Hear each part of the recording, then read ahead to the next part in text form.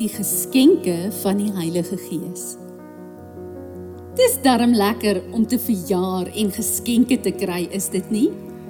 Veral as dit iets is wat jy graag wou hê, of dalk nodig het. 'n geskenk is iets waarvoor jy nie moet werk nie. Jy kry dit omdat iemand vir jou lief is en dit graag vir jou wil gee. Is dit nie wonderlik om te weet dat ons God so baie daarvan hou om ons te bederf met geskenke nie? Ja, die Heilige Gees het baie geskenke wat hy vir ons gee wanneer ons dit nodig het. Die Bybel praat hiervan as die gawes van die Heilige Gees. Ons lees dit in 1 Korintiërs 12 vers 4. Die Heilige Gees gee vir ons baie verskillende geskenke. Hy gee dit vir ons verniet, omdat hy vir ons lief is. Dit is so cool dat hierdie boks vol van geskenke en gawes almal vir ons beskikbaar is. Die beste hiervan is dat ons dit nie kan kies nie. Ja, jy het reg gehoor. Die Heilige Gees gee vir ons die geskenk wat ons nodig het in elke situasie.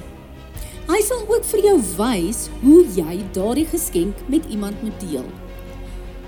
Die Bybel lys hierdie geskenke of gawes as 'n woord van wysheid, 'n woord van kennis, 'n gawe van geloof, 'n gawe van genesing, 'n werking van kragte, profesie, onderskeiding van tale en uitleg van tale. Sjoe, dis 'n mondvol. Maar jy en mamma kan meer hieroor gaan lees in Korintiërs. Dit is net die Heilige Gees wat vir al hierdie verskillende geskenke vir ons kan gee. Hy besluit wanneer hy dit wil gee en vir wie hy watter geskenk gee. So ons is ook deel van God se liggaam, die liggaam van Christus. Julle onthou, ons het mos daaroor geleer.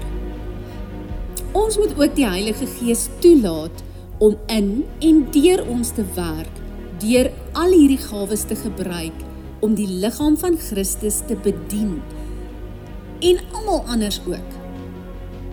Kom ons bid saam. Dankie Jesus vir alles wat U vir ons gee.